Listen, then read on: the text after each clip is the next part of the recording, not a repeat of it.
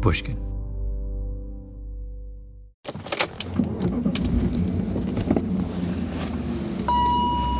Hello, Revisionist history listeners. Malcolm Gladwell here, coming to you from the road.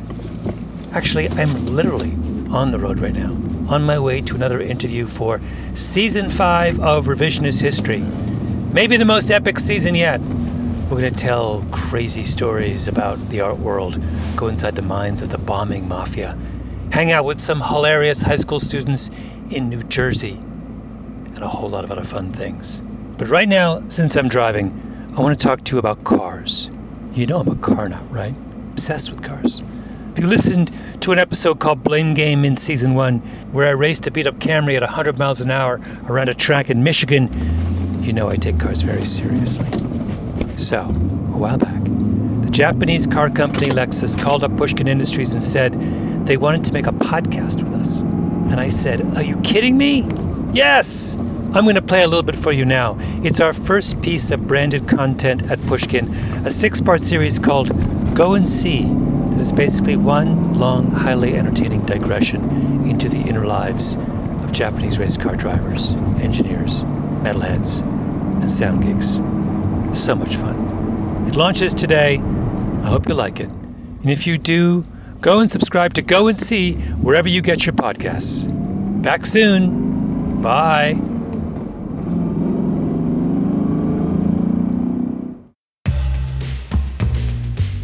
When I was a kid, my father would take me to the big art museum in Toronto.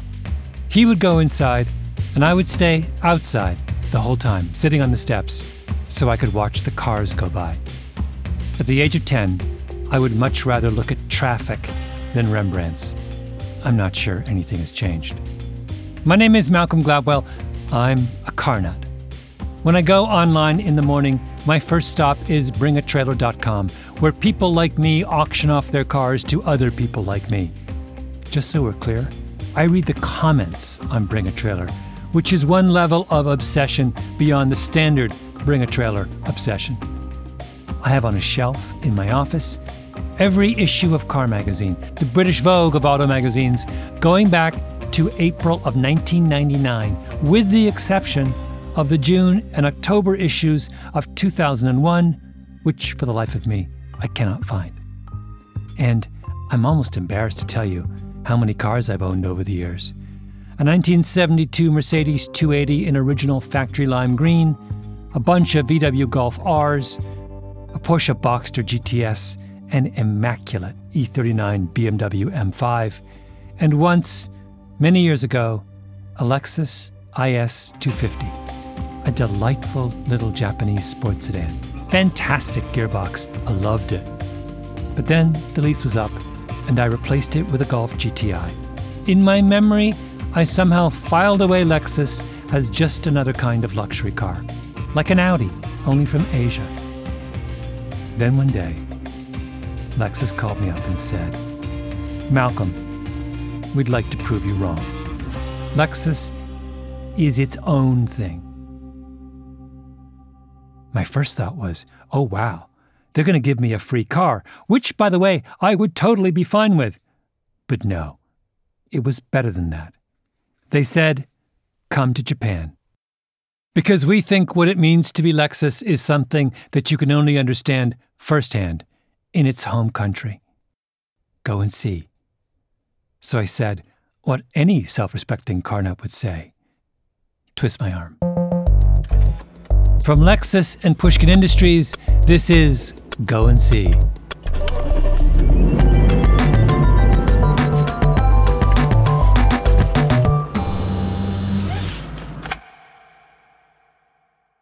My producer Jacob Smith and I packed our bags.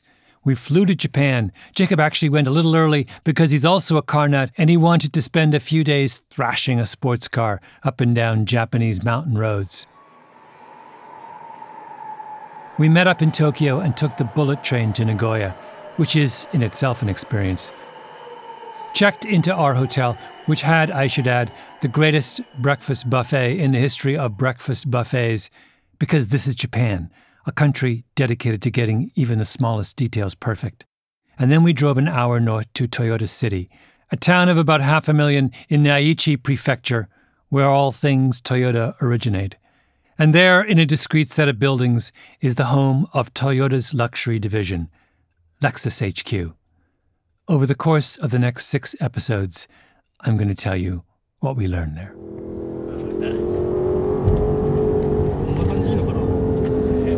Yeah, good enough? Yeah, that's great. That was fantastic. That was one of the most fun I've had as a passenger in a car, maybe ever. Getting briefed by race car drivers, testing sports cars, making microscopic adjustments in a simulator, and listening to the general manager of Lexus International hold forth on Star Wars and why he loves the shape of the once controversial Lexus front grille. Darth Vader is Warumono, the Batman, and in first movie, people doesn't like Darth Vader, but finally he's the most famous hero in the Star Wars. The Lexus grille is in the shape of a spindle, wide at the top, wider at the bottom, and cinched in the middle. That's the same story about the Lexus spindle, I hope. Right. Oh, it reminds, you mean the grille reminds people of Darth Vader's mask? Yeah. Right. Oh. Yeah, so he was asked, in an interview, some people will say that it looked like a Darth Vader. I love the Star Wars. I like Darth Vader. So because also Darth Vader is inspired Japanese old samurais. So yes, Star Wars to samurais to the sound an engine makes and much more. We're going to cover a lot of ground in this series. But this first episode is about something very specific. Something that happened right at the very beginning of our visit to the Toyota City campus, which, even given my massive jet lag, kind of blew me away. So are we going to the Kaikan? Yes. So Kaikan is the Japanese word for visitor center. So every corporation has a Kaikan. The Kaikan is a big open showroom on the second floor of a glass office building. There's a Toyota Sienta in one corner, wrapped entirely in white faux fur, with 2 giant puppy ears attached to the back, which is like Japanese car nut humor. We took like 20 pictures in it. Next to it, there's a race car, the famous Lexus LFA. This particular LFA, I'll point out, so this LFA is one that we've raced in the endurance racing series in Germany. Our guide is a guy named Paul Williamson. Big, bushy white mustache, a Lexus lifer. Our president, Akio Toyoda, drove an LFA in 2009, and I think they finished 4th in class. So, kind of a big deal to have a company president that actually drives. Toyota is actually what the Japanese call a master driver. Oh, here we are. Just the Century. They don't sell the Century outside Japan. It's a totally old-school limousine, very Japanese, circa 1980, boxy, understated. White lace curtains on the side windows.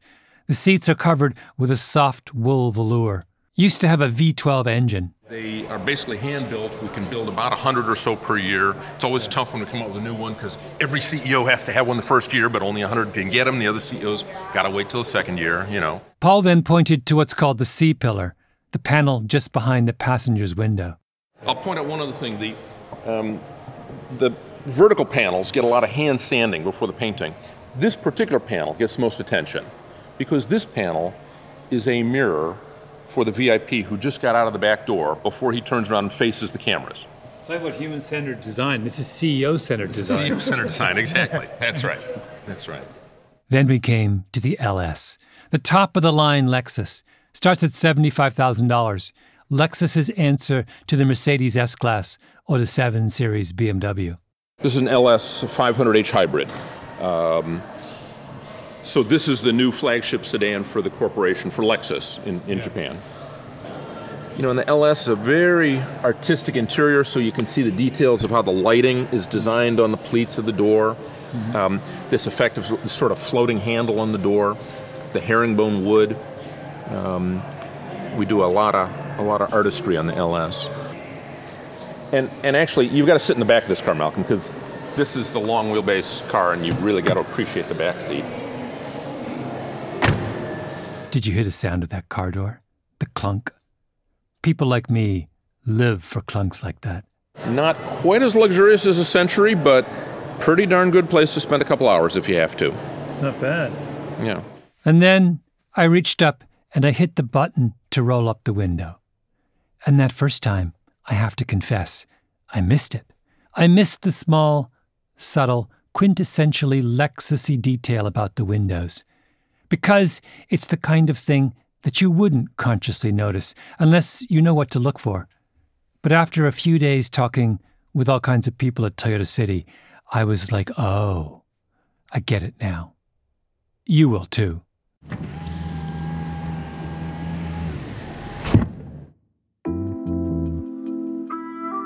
There's a concept in Japanese called omotenashi. Omote means public face, the way you choose to present yourself to the world. Nashi means nothing. Omotenashi means public face without pretense, without equivocation. Omotenashi is the heart of the Japanese notion of hospitality, mindful hospitality. It means, can you anticipate the needs of your guest and address them without your own ego getting in the way? At Toyota City, this idea, omotenashi, kept coming up again and again. Like one time we were talking to Yasuhiro Sakakibara. Sakakibara-san works on the Lexus ES and is obsessed with eyesight and with driver fatigue. He's an engineer, so he's super technical. But then, in the middle of some complex engineering speak, he started talking about how his thinking about design revolved around the five senses and their relationship to omotenashi. なのでいろいろそういう五感とかおもてなしとかを And my studies actually, focused upon those five senses, as well as the Japanese omotenashi spirit, the hospitality spirit. And for me to deepen that knowledge, I immersed myself in traditional cultural experiences. Case in point was flower arrangement. I went to a master of flower arrangement and learned the spirit of omotenashi culture in flower arrangement. Now, let's be clear. Sakakibara-san is an engineer. My favorite engineer joke is, the optimist sees the glass half full. The pessimist sees the glass half empty. The engineer looks at the glass and asks, why is it 2 times larger than it needs to be? The engineer is supposed to be rigorous and unsentimental. I guarantee you that automotive engineers in Munich and Stuttgart do not go and consult with masters of flower arrangement. A German engineer's idea of flower arrangement would be to line up the flowers in a straight line and number them 1 through 10. How did that impact the way you think about cars? 華道って700年前から Well, flower arrangement really roots back to about 700 years ago here in Japan. So then Sakakibara-san starts talking about the 3 tiers of flower design and its connection to aesthetics and omotenashi. Everywhere we went to Toyota City, that same word. Omotenashi. Omotenashi. Yeah. What does that mean to you? To me, Yeah. it's natural because we are Japanese, so omotenashi is a kind of a natural behavior. It depends on person, of course, but when we make up some product, we already think about the customer's life. There's a famous story from the beginning of Lexus's time in America. Late summer 1989, Lexus had just launched the original LS, the LS 400, to great fanfare. Cars were flying out the door. But in late September, a Lexus owner called with a small complaint about the housing for his center rear brake light. Then another new owner called to say that he had an issue with his cruise control. 2 cars, maybe 3, out of the 8,000 that had been sold by that point. So what should Lexus do? The easiest thing would be to fix the 3 cars with issues, because chances are these were isolated problems. This happens with new cars all the time. 1 or 2 have some bugs. But no, Lexus recalled every one of the 8,000 cars they'd sold to that point, sent every new owner a detailed letter of apology, said that Lexus would come to their homes, pick up the car, leave them a loaner free of charge, make the repairs for free, and then return the car washed, detailed, with a full tank of gas. Oh, and when you got your car back, there was a gift waiting on the front seat. That's omotenashi. So, the Lexus LS, the flagship Lexus luxury sedan. You look at it in the showroom and you walk up to it and sit in the front seat and you think, oh, it's just like a Mercedes S-Class or a BMW 7 Series. The Audi of Asia. No, it's not. Because it's conceived in the spirit of omotenashi.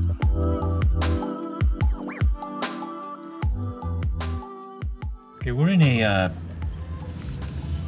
a brand new Lexus LS. This is the flagship of the Lexus brand. It costs like $1 gajillion. It's safe to say this is the nicest luxury car that I've ever driven.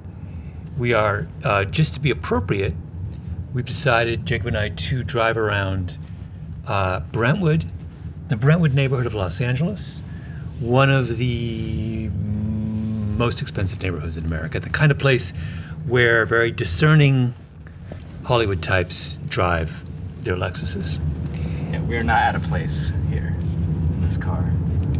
We're not at a place. No security guards are chasing us away in our LS. And we're gonna head up into some of the... When Jacob and I got back to the States, we borrowed an LS from Lexus, took it for a spin in some fancy neighborhood in Los Angeles, Brentwood. We wanted to test out something in the wild, that thing I'd first noticed back in the Kaikon at Toyota City. The way the car welcomes you. When we walked towards it and opened it up with the key fob, the car rose to meet us. We got in ever so gracefully, then it gently settled down again. The wheel itself, the steering wheel, comes out and up into your preferred position for where you want your hands to be and your eye level and all that. And then the car itself, now that we have the adaptive variable suspension turned on, has lowered itself into the appropriate, the entire chassis of the car has lowered itself into the appropriate driving position, because it was raised when we got in to make even just a few inches just that much easier for us to enter the car and sit down and not have to kind of plop down. Now, the technical reason for that is that if the car raises itself, it makes it easier to get in and out of the car. Your hip point should be aligned with the height of the seat. But all I could think about was, oh man, omotenashi. Then we pulled over in front of one of those big mansions. Wait, let's do some clunking. Yes, yeah. Let's hear the doors. Jake, I want you to slam. Can you do your door at the same time? Yeah. We're going to do in unison. This is what a door is supposed to sound like. Ready? 1, 2, 3. Oh yeah. I'm gonna adjust mine. Also, can you hear the difference in the noise? Like, you hear all the sound of the world. It's gone. Oh, the windows. Remember back when I was in the Kaikon and there was that little thing with the windows? We hadn't yet heard everyone talking about omotenashi, so I didn't yet understand what I was looking at as I rolled up the window. Now I do. The traditional Japanese tea room has a door called the Nijiri-guchi, a sliding panel door. It's so small you have to crawl through on your hands and knees. Understand that what takes place in the tea room, the Japanese tea ceremony, is the essence of omotenashi, an elaborate ceremony designed to anticipate and address every aspect of the guest's comfort. Everything is choreographed, including the way you're supposed to open the Nijiri-guchi. You use the hand closest to the door to open it a few inches. Then you switch hands and slide the door the rest of the way. You enter quietly and softly on your knees, closing the door behind you in a way that draws the least attention to yourself. There are literally books of etiquette on how to perform this movement with grace and balance. Because at the crucial moment that the door is almost closed, you're supposed to slow down so that it makes impact with the door jamb as elegantly and silently as possible. So, how do you suppose the window on the LS closes? So I've now opened the window. Okay, now I'm clicking it once and the window's going to close. So it goes up, up, up, up, up, up, and it slows Omotenashi! It's the tea ceremony! Even just the little thunk of it, the ceiling, is so good. And you know that someone spent like, good probably 50, 100 hours just on that little noise. Yeah. Every other car window goes except Lexus. That's omotenashi.